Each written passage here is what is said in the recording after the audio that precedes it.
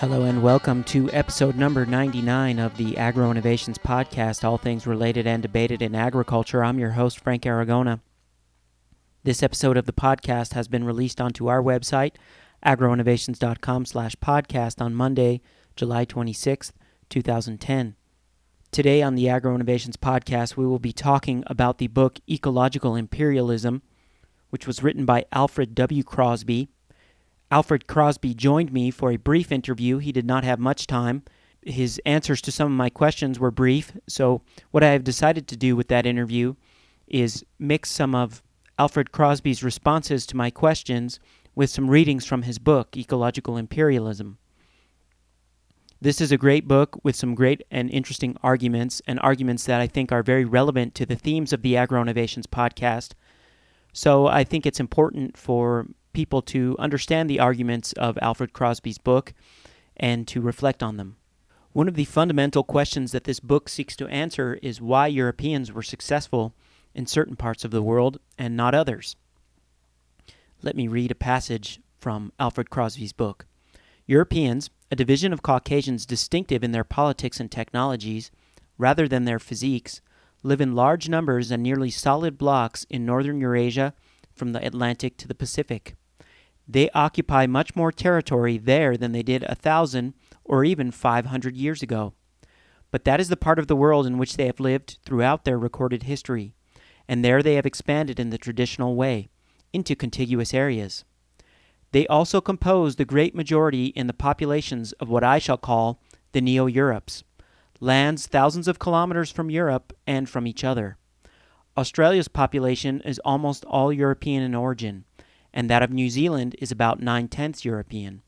In the Americas north of Mexico, there are considerable minorities of Afro-Americans and mestizos, but over 80% of the inhabitants of this area are of European descent. In the Americas south of the Tropic of Capricorn, the population is also dominantly white. The inhabitants of the Deep South in Brazil range between 85 and 95% European, and Uruguay, next door, is also approximately 9/10 white. Some estimations put Argentina at about 90%, and others at close to 100% European.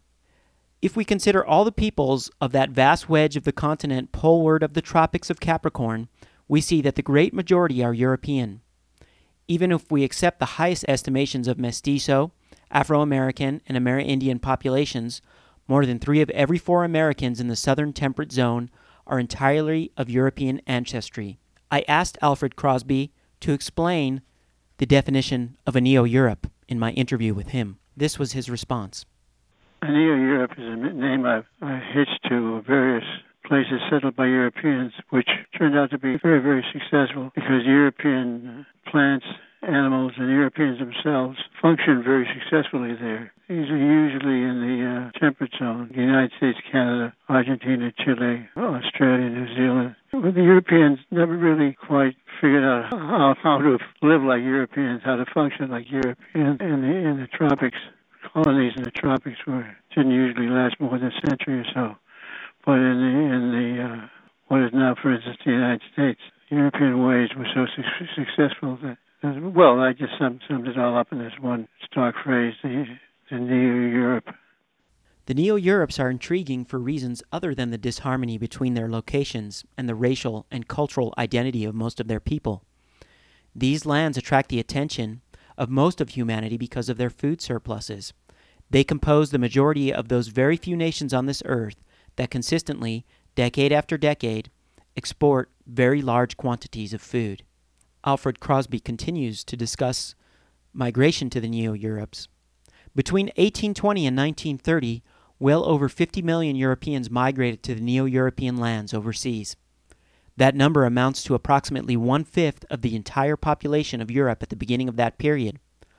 Why such an enormous movement of peoples across such vast distances? What was the nature of the Neo-European pull? The attractions were many, of course, and they varied from place to place in these newfound lands. But underlying them all, and coloring them and shaping them in ways such that a reasonable man might be persuaded to invest capital and even the lives of his family in Neo-European adventures, were factors perhaps best described as biogeographical. Where are the Neo-Europes?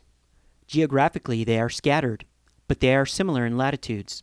They are all completely, or at least two-thirds, in the temperate zones, north and south, which is to say that they have roughly similar climates. The plants on which Europeans historically have depended for food and fiber, and the animals on which they have depended for food, fiber, power, leather, bone, and manure, tend to prosper in warm to cool climates with the annual precipitation of 50 to 150 centimeters. These conditions are characteristics of all the Neo-Europes, or at least of their fertile parts in which Europeans have settled densely. One would expect an Englishman, Spaniard, or German to be attracted chiefly to places where wheat and cattle would do well, and that indeed has proved to be the case. There is a striking paradox here. The parts of the world that today, in terms of population and culture, are most like Europe are most far away from Europe. Indeed, they are across major oceans. And although they have similar in climate to Europe, they have indigenous floras and faunas different from those of Europe. The regions that today export more foodstuffs of European provenance, grains and meats, than any other land on earth had no wheat, barley, rye, cattle, pigs, sheep, or goats whatsoever 500 years ago. The resolution of this paradox is simple to state, though difficult to explain. North America, southern South America, Australia, and New Zealand are far from Europe in distance, but have climates similar to hers, and European flora and fauna, including human beings, can thrive in these regions if the competition is not too fierce. In general, the competition has been mild. On the Pampa, Iberian horses and cattle have driven back the guanaco and ray. In North America, speakers of Indo-European languages have overwhelmed speakers of Algonquin and Muskogean and other Amerindian languages. In the antipodes, the dandelions and house cats of the Old World have marched forward, and kangaroo grass and kiwis have retreated. Why? Perhaps Europeans have triumphed because of their superiority in arms, organization, and fanaticism. But what in heaven's name is the reason that the sun never sets on the empire of the dandelion? Perhaps the success of European imperialism has a biological, an ecological component. To understand this ecological component, Alfred Crosby spends some time on the supercontinent of Pangaea and the separation of that supercontinent. I asked Alfred Crosby about the significance of Pangaea.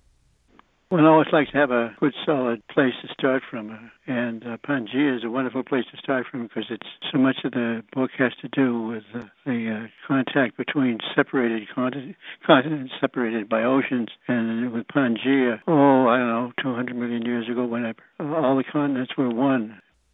Alfred Crosby elaborates on the significance of this in his book. He writes, "The breakup of Pangaea and the decentralization of the processes of evolution began 180 or 200 million years ago. For almost all of the time since, except for a few instances counter to the dominant trend, centrifugal forces have prevailed in the evolution of life forms. Our current reconstitution of Pangaea by means of ship and aircraft is a matter of human culture and the careening, accelerating, breakneck beat of technology. 40,000 years ago, humans were in occupation of the Old World from Europe and Siberia to the southern tip of Africa and the islands of the East Indies. Yet there were whole continents and myriads of islands we had not explored or settled. We had not yet passed over one of the expanding, deep water seams of Pangaea. These early humans were about to do something of the same magnitude as moving from Earth to another planet. They were about to leave a world, the riven core of Pangaea, Eurasia plus Africa, of life forms with which their ancestors had lived for millions of years, and go to worlds where neither humans, nor hominids, nor apes of any kind had ever existed, worlds dominated by plants, animals, and micro-life whose forms had often diverged sharply from the patterns of life in the Old World. Some 10,000 years ago, all the larger ice caps melted, excepting those in Antarctica and Greenland, and the oceans rose to approximately their present levels, inundating the plains that had connected Australia with New Guinea and Alaska with Siberia, and isolating the avant-garde of humanity in their new homelands. From that time until the Europeans made a common practice of sailing across the seams of Pangaea, these people lived and developed in complete or nearly complete isolation. One of the momentary respites from divergent evolution since the breakup of Pangaea had come to an end, and for the next few millennia, genetic drift and, for the first time, cultural drift were in perfect consonance with the continental drift. Crosby then goes on to write about the Neolithic Revolution. He says, "Then humanity made its next great lunge, not a matter of geographical migration, but of cultural mutation. The Neolithic Revolution, or more accurately, revolutions. According to classic definition, the Neolithic Revolution began when humans started to grind and polish rather than chip their stone tools into final form, and it ended as they learned to smelt metal in quantity and work it into tools that stayed sharp longer and were more durable than their stone equivalents. In between, the story goes, humans invented agriculture, domesticated all the animals of our barnyard and meadow, learned to write, built cities, and created civilization." I asked Alfred Crosby about the significance of the Neolithic Revolution. Well, farming is so important. Farming is the basis of sometimes I think it's the basis of everything. It's certainly the basis of the way we live. The Neolithic Revolution, in all its aspects, the growth of states, the growth of technology, etc., is all based on, rooted in farming. Alfred Crosby compares the Neolithic Revolution in the Old World to that of the Americas. The peoples of the New World had their own Neolithic Revolution or revolutions, most spectacularly in Mesoamerica and Andean America. But theirs, relative to that in the Old World, began slowly, accelerated tardily, and spread as though the Western Hemisphere were somehow less hospitable to the techniques and arts of civilization than the Eastern. When the conquistadores arrived with iron and steel, the people of the high Amerindian cultures were still in the early stages of metallurgy. They used metals for ornaments and idols, not for tools. Amerindians were better at domesticating animals than Aborigines, who domesticated only the dog, but they were amateurs compared with peoples of the Eastern Hemisphere. Compare the American assemblage of livestock, dogs, llamas, guinea pigs, and some fowl, with that of the Old World. Dogs, cats, cattle, horses, pigs, sheep, goats, reindeer, water buffalo, chickens, geese, ducks, honeybees, and more. The Amerindians and Aborigines came late to the full Neolithic Revolution, for whatever reasons, and suffered for it. The Old World Neolithic Revolution, for all its dazzling advances in metallurgy, the arts, writing, politics, and city life, was at its base a matter of the direct control and exploitation of many species for the sake of one, Homo sapiens. In the Neolithic, humans would reach out to grasp and manipulate whole divisions of the biota around them. Old World peoples conscripted wheat, barley, peas, lentils, donkeys, sheep, pigs, and goats about 9,000 years ago. Cattle maintained their independence for a few more millennia, and camels and horses for even longer. But by 4,000 or 5,000 years ago, the humans of southwestern Asia and environs had completed the domestication of all but a few of the crop plants and livestock most crucially important to Old World civilization, then and now. Crosby uses the Sumerians, one of the first great civilizations, as an example. The Sumerians were great and powerful, and they knew wherein lay their greatness and power, in their crops of barley, peas, and lentils, and in their herds of cattle, sheep, pigs, and goats. In sum, all articles added together, the Sumerians had food, fiber, leather, bone, fertilizer, and draft animals in greater and more dependable quantity than any other people in the world. The Middle East's farmers and village dwellers also unintentionally cultivated villains of the animal world, creatures who utilized human garbage and trash for food and shelter, and entered into direct competition with humans for the food that humans raised and stored. Hunters and gatherers had their personal vermin, lice, fleas, and internal parasites, but few of the nomad humans remained long enough in one spot in sufficient numbers to accumulate filth enough to enable mice, rats, roaches, houseflies, and worms to multiply into armies. The farmers, however, did just that, and in doing so invented the animal equivalents of weeds, varmints. The vermin were more than just burglars, they carried diseases. For example, we know that rats are carriers of plague, typhus, relapsing fever, and other infections, and we can be sure that they, and other varmints as well, played similar roles in the past.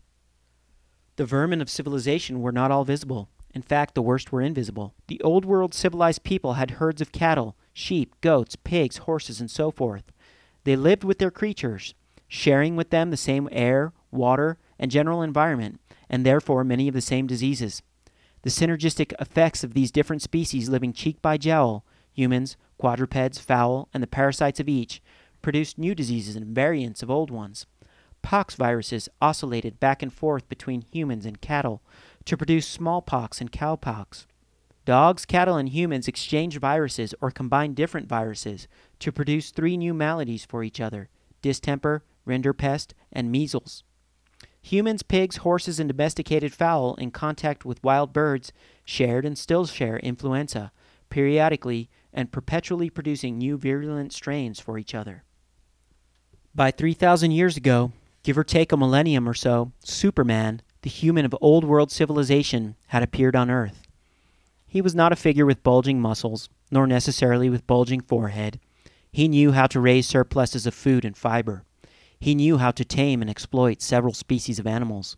He knew how to use the wheel to spin out a thread, or make a pot, or move cumbersome weights. His fields were plagued with thistles and his granaries with rodents. He had sinuses that throbbed in wet weather, a recurring problem with dysentery, an enervating burden of worms, an impressive assortment of genetic and acquired adaptations to diseases and anciently endemic to old world civilizations, and an immune system of such experience and sophistication as to make him the template for all humans who would be tempted or obliged to follow the path he pioneered some 8,000 to 10,000 years ago. Alfred Crosby looks in detail at the story of the Norse explorers who attempted to colonize North America but were unsuccessful. He uses this example to support his thesis of the ecological causes for European imperialism. I asked Alfred Crosby to talk about the failure of the Norse explorers in North America. The Norse explorers were the Scandinavians sailing out of what is now Norway, Sweden, Denmark, and of course a little bit later out of Iceland. They had a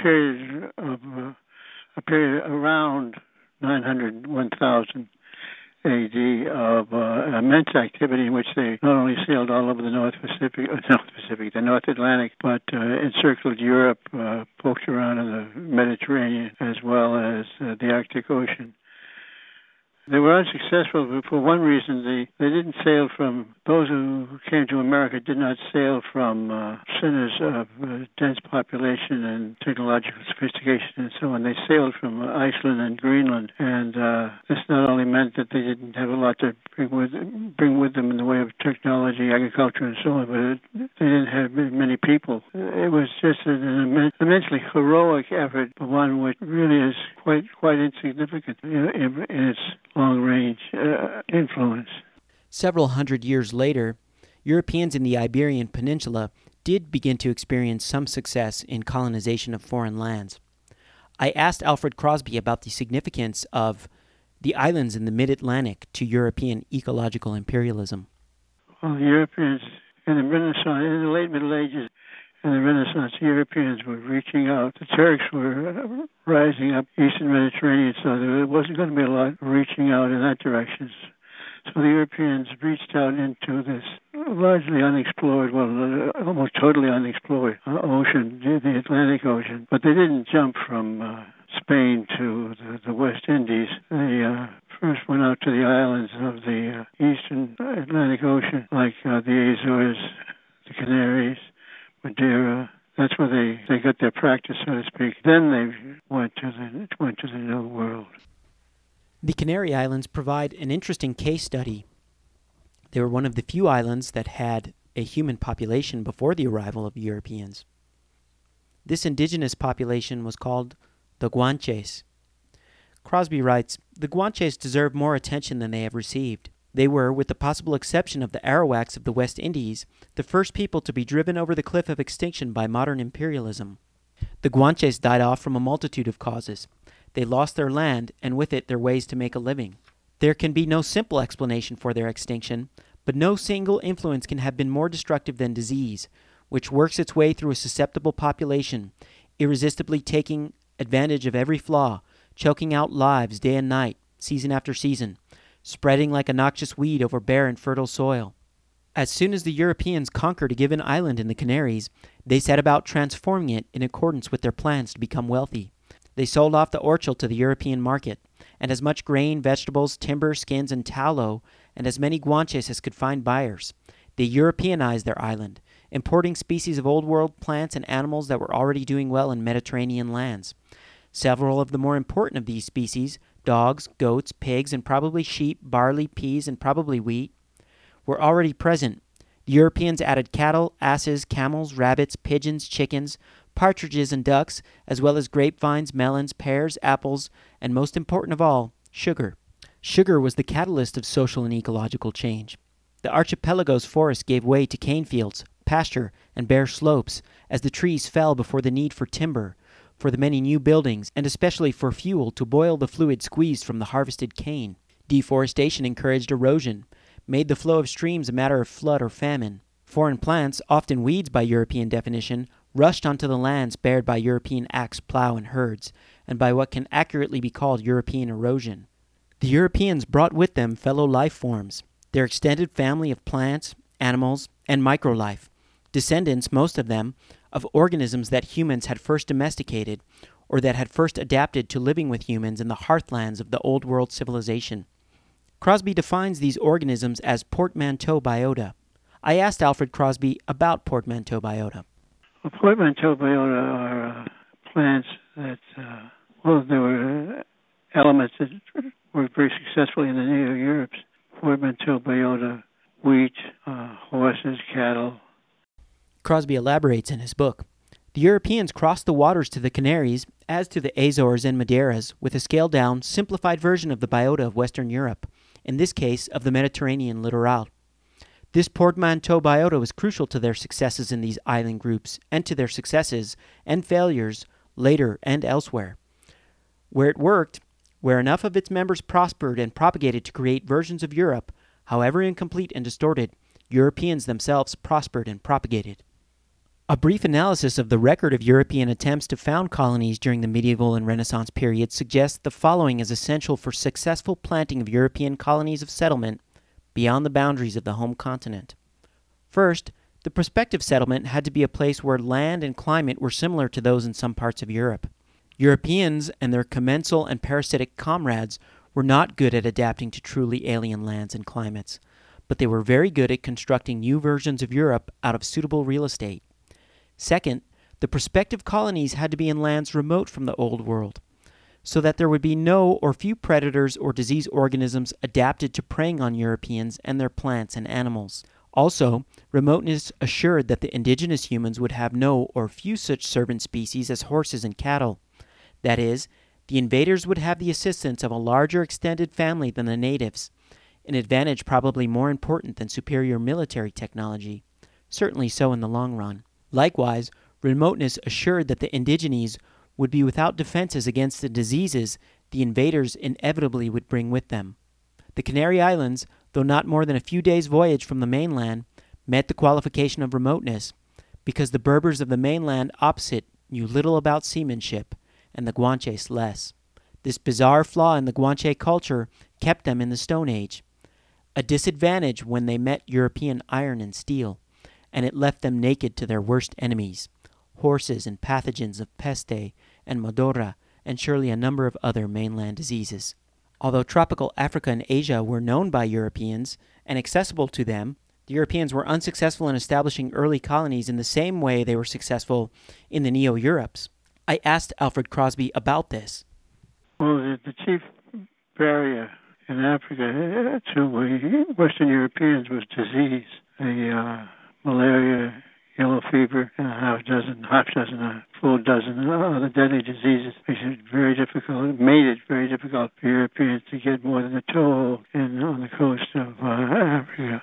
Crosby asks the question, what enabled the white intruders to make Neo-European cities of the harbors and shorelines of Australia, North America, and New Zealand? Any respectable theory that attempts to explain the Europeans' demographic advance has to provide explanations for at least two phenomena. The first is the demoralization and often the annihilation of the indigenous population of the Neo-Europes. The obliterating defeat of these populations was not simply a matter of European technological superiority. The Europeans who settled in temperate South Africa seemingly had the same advantages as those who'd settled in Virginia and New South Wales, and yet how different their histories have been.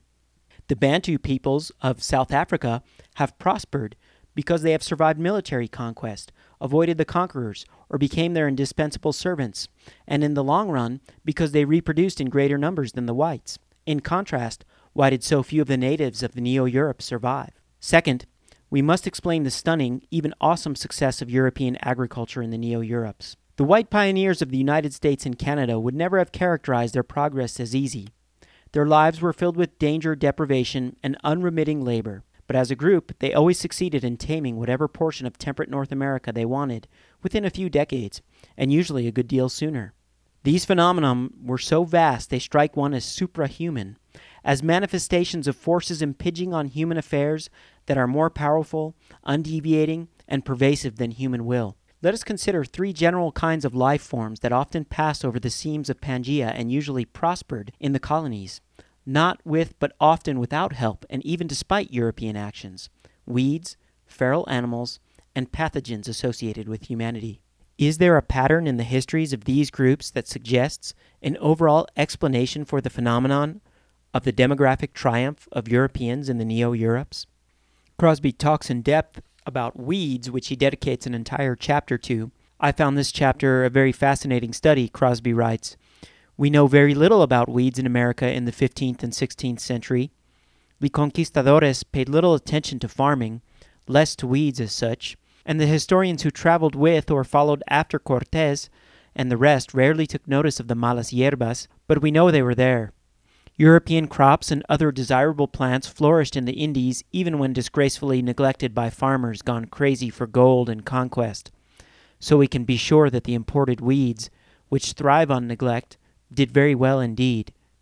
The imported weeds must have taken over large areas in the West Indies, Mexico, and other places, because the Iberian conquest created enormous areas of disturbed ground. Forests were raised for timber and fuel to make way for new enterprises. Burgeoning herds of Old World animals grazed and overgrazed the grasslands and invaded the woodlands, and the cultivated fields of the declining Amerindian populations reverted to nature, a nature whose most aggressive plants were now exotic immigrants. Friar Bartolomé de las Casas told of large herds of cattle and other European animals in the West Indies eating native plants down to the roots in the first half of the 16th century, followed by the spread of ferns, thistles, plantain, nettles, nightshade, sedge, and so forth, which he identified as Castilian, and yet stated were present when the Spanish arrived. It is impossible that the same species would have developed in both Castile and Hispaniola, and unlikely that they made the transatlantic passage in pre-Columbian times. It is much likelier that they were Old World colonizing species, moving in with the explorers and advancing as fast or faster than the friars. The weeds must have advanced at least as fast in central Mexico, as colossal herds of Spanish cattle and other animals, tame and feral, grazed and overgrazed, and by the end of the 16th century began in some areas to starve in the midst of the vacancies they had made. Old World colonizing plants had not had such an opportunity since the invention of agriculture. Among the imported forage crops, the champions were white clover and the Eurasian plant Americans have arrogantly named Kentucky bluegrass. The two mixed together were called English grass. They were quite English in their preference for cool, damp climates. When English pathfinders toppled the Appalachian and proceeded into Kentucky in the last decades of the 18th century, they found white clover and bluegrass waiting for them. The plants either had crept over the mountains clinging to the coats of traders' horses and mules from Carolina, or more likely, had entered with the French in the late 17th or 18th century. Right behind white clover and Kentucky bluegrass on the list of the most aggressive floral imports were barberry, St. John's wort, common hemp, corncockle, and chess, plus many more. In Argentina, a similar process was underway. As Crosby writes, the usurpation of the native biota of the pampa must have been underway by the end of the 16th century, as domesticated animals from Europe arrived, thrived, and propagated into enormous herds. Their eating habits, trampling hoofs and droppings, and the seeds of the weedish plants they carried with them, as alien to America as they were themselves, altered forever the soil and flora of the pampa. A visitor, Felix de Azara, recorded in the 1780s that the vast number of livestock and the practice of burning off the dead grasses annually were eliminating the delicate plants and the taller grasses, and the resulting vacancies were not going begging. Wherever the European or half-breed pioneer threw up his little hut, mallows and thistles and such sprang up, even if there were no other such plants for 30 leagues. And it was enough that the frontiersman frequent a road, even though alone with his horse, for these plants to rise up along its edges. The pioneer of the Pampa was a sort of botanical Midas, changing the flora with his touch.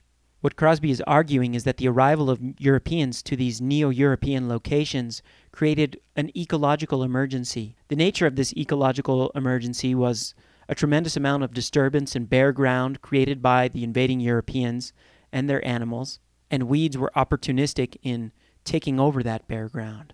This is the reason why weeds from South America and North America did not colonize Europe as successfully as the European weeds colonized the Neo-Europes. Crosby writes, colonizing plants, weeds, can survive nearly anything but success. As they take over disturbed ground, they stabilize the soil, block the baking rays of the sun, and for all their competitiveness, make it a better place for other plants than it was before. Weeds are the Red Cross of the plant world. They deal with ecological emergencies. When the emergencies are over, they give way to plants that may grow more slowly, but grow taller and sturdier. In fact, weeds find it difficult to elbow into undisturbed environments, and they will usually die out if disturbance ceases. What has all this about weeds to do with European humans in the Neo-Europes? The simple answer is that the weeds were crucially important to the prosperity of the advancing Europeans and Neo-Europeans. The weeds, like skin transplants placed over broad areas of abraded and burned flesh, aided in healing the raw wounds that the invaders tore in the earth.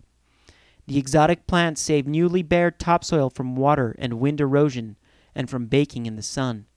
And the weeds often became essential feed for exotic livestock, as these in turn were for their masters. The colonizing Europeans who cursed their colonizing plants were wretched ingrates. A process similar to what happened with weeds also happened with European animals. The migrant Europeans could reach and even conquer, but not make colonies of settlement of these pieces of alien earth until they became a good deal more like Europe than they were when the marineros first saw them. Fortunately for the Europeans, their domesticated and lively adaptable animals were effective at initiating that change. Crosby dedicates a great deal of attention and detail to the topic of pigs. Pigs, he writes, ate practically anything of organic origin, nuts of all kind, windfall fruit, roots, grass, any animal too small to defend itself. In New England, they learn to root and thrive on clams. In Sydney, the pigs are allowed to run in the bush during the day, just giving each a cob of corn to bring it home in the evening. They feed on grasses, herbs, wild roots, native yams, on the margins of rivers and marshy grounds, and also on frogs and lizards, etc., which come their way. Healthy sows have large litters, up to 10 or more piglets apiece, and with an abundance of food, pigs can increase at the velocity of funds deposited at high compound interest. Within a few years of Española's discovery, the number running wild was infinite, and all the mountains swarmed with them. They spread to the other greater Antilles and to the mainlands in the 1490s, where they continued to multiply rapidly. They followed in the footsteps of Francisco Pizarro, and were soon doubling and redoubling their numbers in the area of the conquered Incan Empire. Pigs were the favorite choice of explorers, pirates, whalers, and sealers for seeding remote islands to assure a supply of meat on the hoof for the next set of transient Europeans to come along. As a result, pigs were already running wild on islands in Rio de la Plata, on Barbados and Bermuda, on Sable Island off Nova Scotia, on the Channel Islands off California, and on islands in the Bass Strait between Tasmania and the mainland when mention of those patches of land first appears in the written record. The story is much the same for cattle, although they did not thrive everywhere quite as well as the pigs did.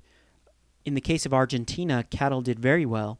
As Crosby writes, there is no value in belaboring the point that they adapted marvelously well to the Neo-Europes, and vice versa. We could go on at length about goats, dogs, cats, even camels, and go on further to point out that domesticated birds, chickens for instance, prospered in the Neo-Europes. But the point has already been made.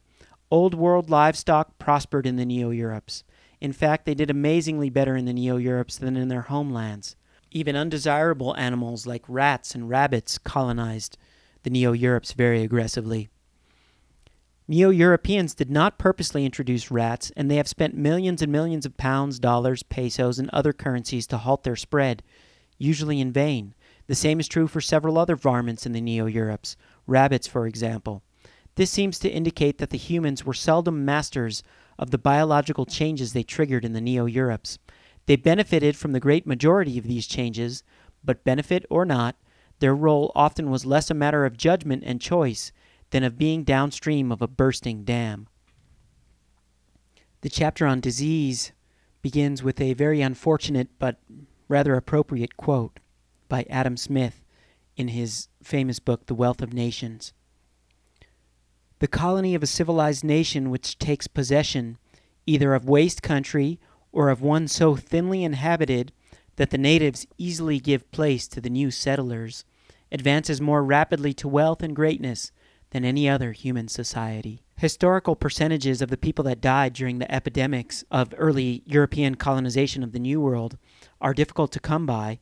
However, as Crosby notes, evidence from modern-day cases shows that when isolation of a population ceases, decimation of that population begins. Hence the reasonable belief of the Yanomamas that white men cause illness. If the whites had never existed, disease would never have existed either. Crosby goes on to say, the isolation of the indigenes of the Americas and Australia from old world germs prior to the last few hundred years was nearly absolute. Not only did very few people of any origin cross the great oceans, but those who did must have been healthy or they would have died on the way, taking their pathogens with them. The indigenes were not without their own infections, of course.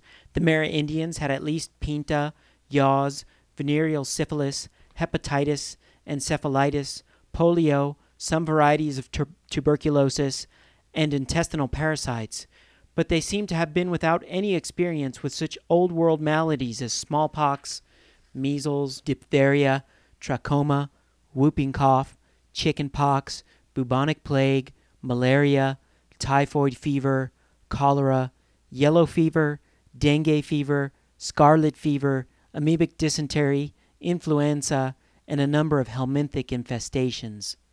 Let us restrict ourselves to the peregrinations of one old-world pathogen in the colonies, the most spectacular one, the virus of smallpox. Smallpox, an infection that usually spreads from victim to victim by breath, was one of the most communicable of all diseases and one of the very deadliest. Smallpox first crossed the seas of Pangaea, specifically to the island of Hispaniola, at the end of 1518 or the beginning of 1519. And for the next 4 centuries it played as essential a role for the advance of white imperialism overseas as gunpowder. Perhaps a more important role, because the indigenes did turn the musket and then rifle against the intruders, but smallpox very rarely fought on the side of the indigenes. The intruders were usually immune to it, as they were to other old-world childhood diseases, most of which were new beyond the oceans.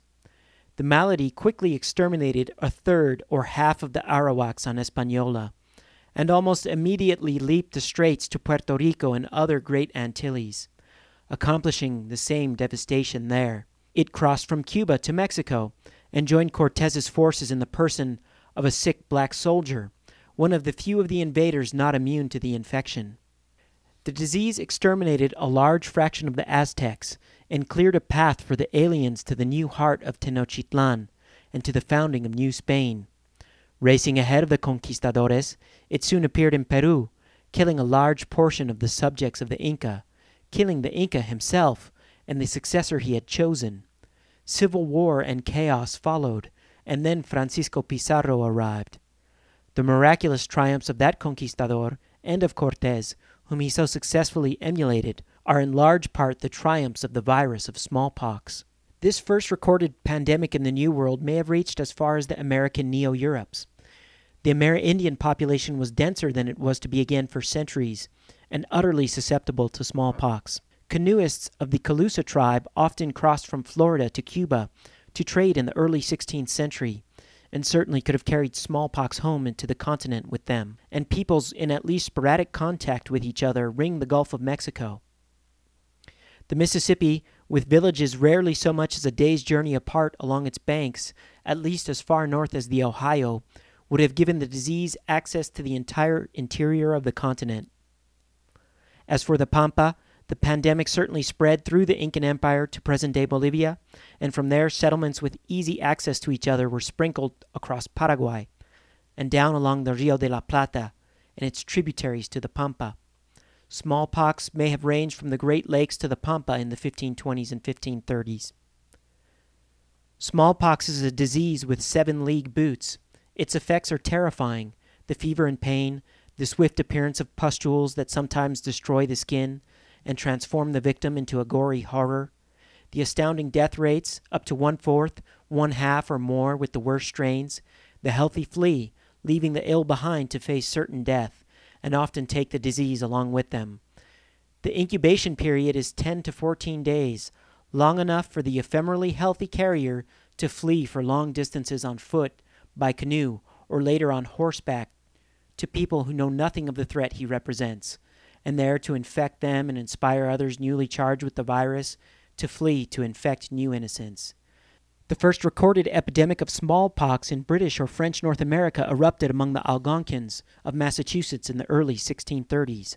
Whole towns of them were swept away, in some not so much as one soul escaping destruction, wrote William Bradford of Plymouth Plantation. The disease raged through New England, on west into the St. Lawrence, Great Lakes region, and from there no one knows how much farther. Smallpox whipsawed back and forth through New York and surrounding areas in the 1630s and 1640s, reducing the populations of the Huron and Iroquois confederations by an estimated 50%.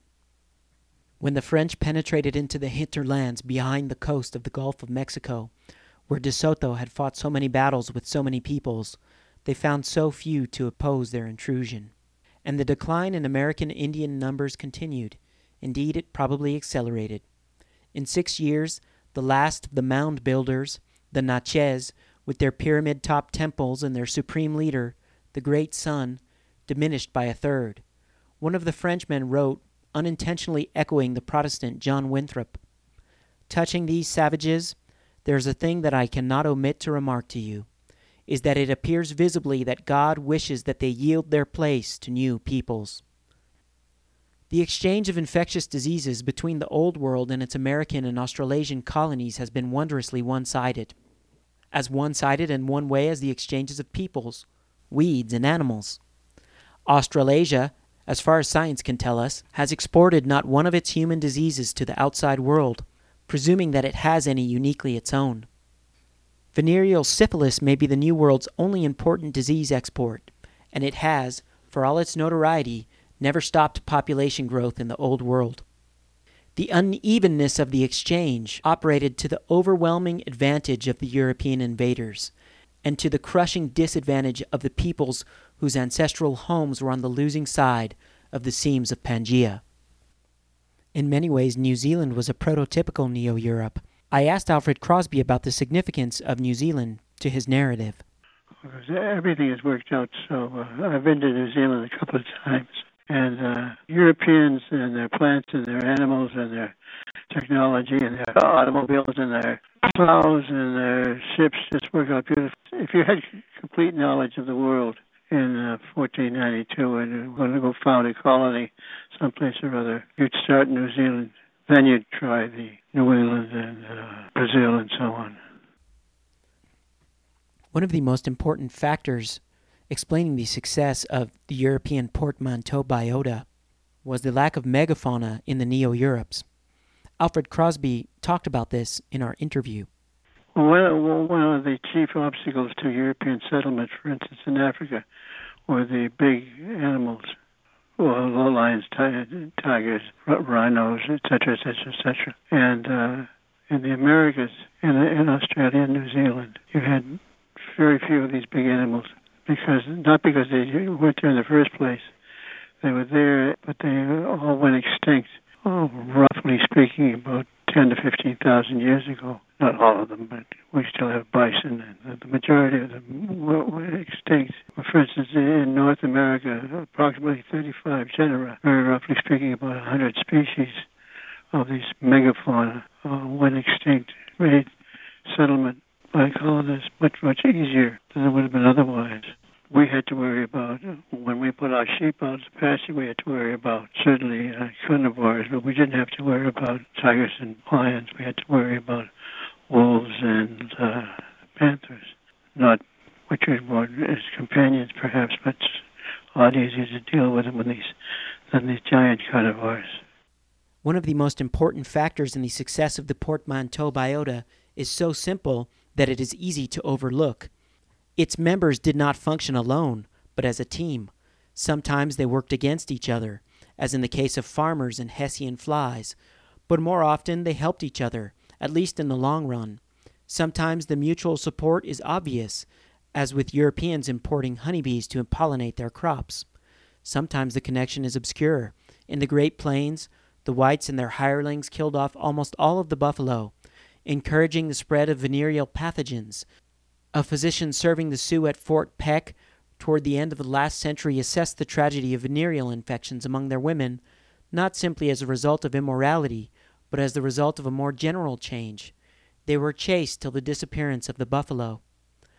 For a clearer example of the portmanteau biota as a mutual aid society, let us consider the history of forage grasses, because these weeds were vital to the spread of European livestock, and therefore to Europeans themselves. There are about 10,000 grass species, but a mere 40 account for 99% of the sown grass pastures of the world. Few, if any, of the 40 are native to the great grasslands outside of the world. 24 of the 40 occur naturally and have apparently grown for a very long time in an area comprising Europe minus northern Scandinavia, plus North Africa and the Middle East. It is an area so small that at one time most of it was within the Roman Empire. Our most important forage grasses are native to that general part of the world where most of our grasses were first tamed, and where they have grazed on these grasses since the first millennia of the Neolithic. The mutual adaptation of these grasses and grazers extends even further back than the Neolithic. The family Bovidae, which includes cattle, sheep, goats, buffalo, and bison, arose and evolved during the Pliocene and Pleistocene in northern Eurasia. Many members migrated to Africa, a few to North America, but none to South America or Australasia. For thousands of years, Old World grazing animals and certain grasses, plus the other weeds of Eurasia and North Africa, have been adapting to each other. The Old World quadrupeds, when transported to America, Australia, and New Zealand, stripped away the local grasses and forbs, and these, which in most cases had been subjected only to light grazing before, were often slow to recover. In the meantime, the Old World weeds, particularly those from Europe and nearby parts of Asia and Africa, swept in and occupied the bare ground. They were tolerant of open sunlight, bare soil, and close cropping, and of being constantly trod upon, and they possessed a number of means of propagation and spread. For instance, often their seeds were equipped with hooks to catch on the hides of passing livestock, or were tough enough to survive the trip down their stomachs, to be deposited somewhere farther down the path. When the livestock returned for a meal the next season, it was there. When the stockman went out in search of his stock, they were there too. Felix de Azara observed this process underway in the Pampa as gauchos and huge herds of European quadrupeds subjected the local flora to trauma it had never known in the heyday of the guanaco and the ray, replacing the tall pastures with the soft, modern pastures by means of pata y diente, hoof and tooth. Thomas Budd, writing in 17th century Pennsylvania, saw it too. If we sprinkle but a little English hay on the land without plowing, and then feed sheep on it, in a little time it will so increase that it will cover the land with English grass. It might profit us to look at the cooperation of the members of the portmanteau biota from another angle. There is little or nothing intrinsically superior about Old World organisms compared with those of the Neo-Europes. Superior, in truth, is a term that has no meaning in this context, except as one organism fits into a given ecosystem and another does not. Old World organisms are almost always superior when the competition takes place in their home environment. Hence the tiny number of Neo-European weeds, varmints, and pathogens naturalized in the Old World, and the success of the portmanteau biota wherever colonial environments have been Europeanized. What does Europeanized mean in this context? It refers to a condition of continual disruption of plowed fields, raised forests, overgrazed pastures, and burned prairies, of deserted villages and expanding cities, of humans, animals, plants, and micro-life that have evolved separately suddenly coming into intimate contact. It refers to an ephemeralized world in which weed species of all phyla prosper and the other forms of life are to be found in large numbers only in accidental enclaves or special parks. A few organisms native to the Neo-Europes were already in the weed category when the Europeans arrived, because every biota has life forms adapted to take advantage of the bad fortune of others, and these forms have even expanded geographically since the coming of the marineros. The success of the portmanteau biota and of its dominant member, the European human, was a team effort by organisms that had evolved in conflict and cooperation over a long time. The period of that coevolution most significant for the success overseas of this biota with sails and wheels occurred during and after the Old World Neolithic, a multi-species revolution whose aftershocks still rock the biosphere. That concludes this episode of the Agro-Innovations Podcast. I hope you enjoyed this historical look at Ecological Imperialism, a book by Alfred Crosby with some excerpts from an interview that I did with him. Please comment on this and other episodes of the Agro-Innovations Podcast on the podcast page agroinnovations.com/podcast. This and all episodes of the Agro-Innovations Podcast are released under a Creative Commons Attribution Share-alike 3.0 license. To learn more about that, visit creativecommons.org. Next week is the 100th episode of the Agro-Innovations Podcast. It will be a good one. Join us. Until then, I'm your host, Frank Aragona. This is the Agro-Innovations Podcast. Saludos.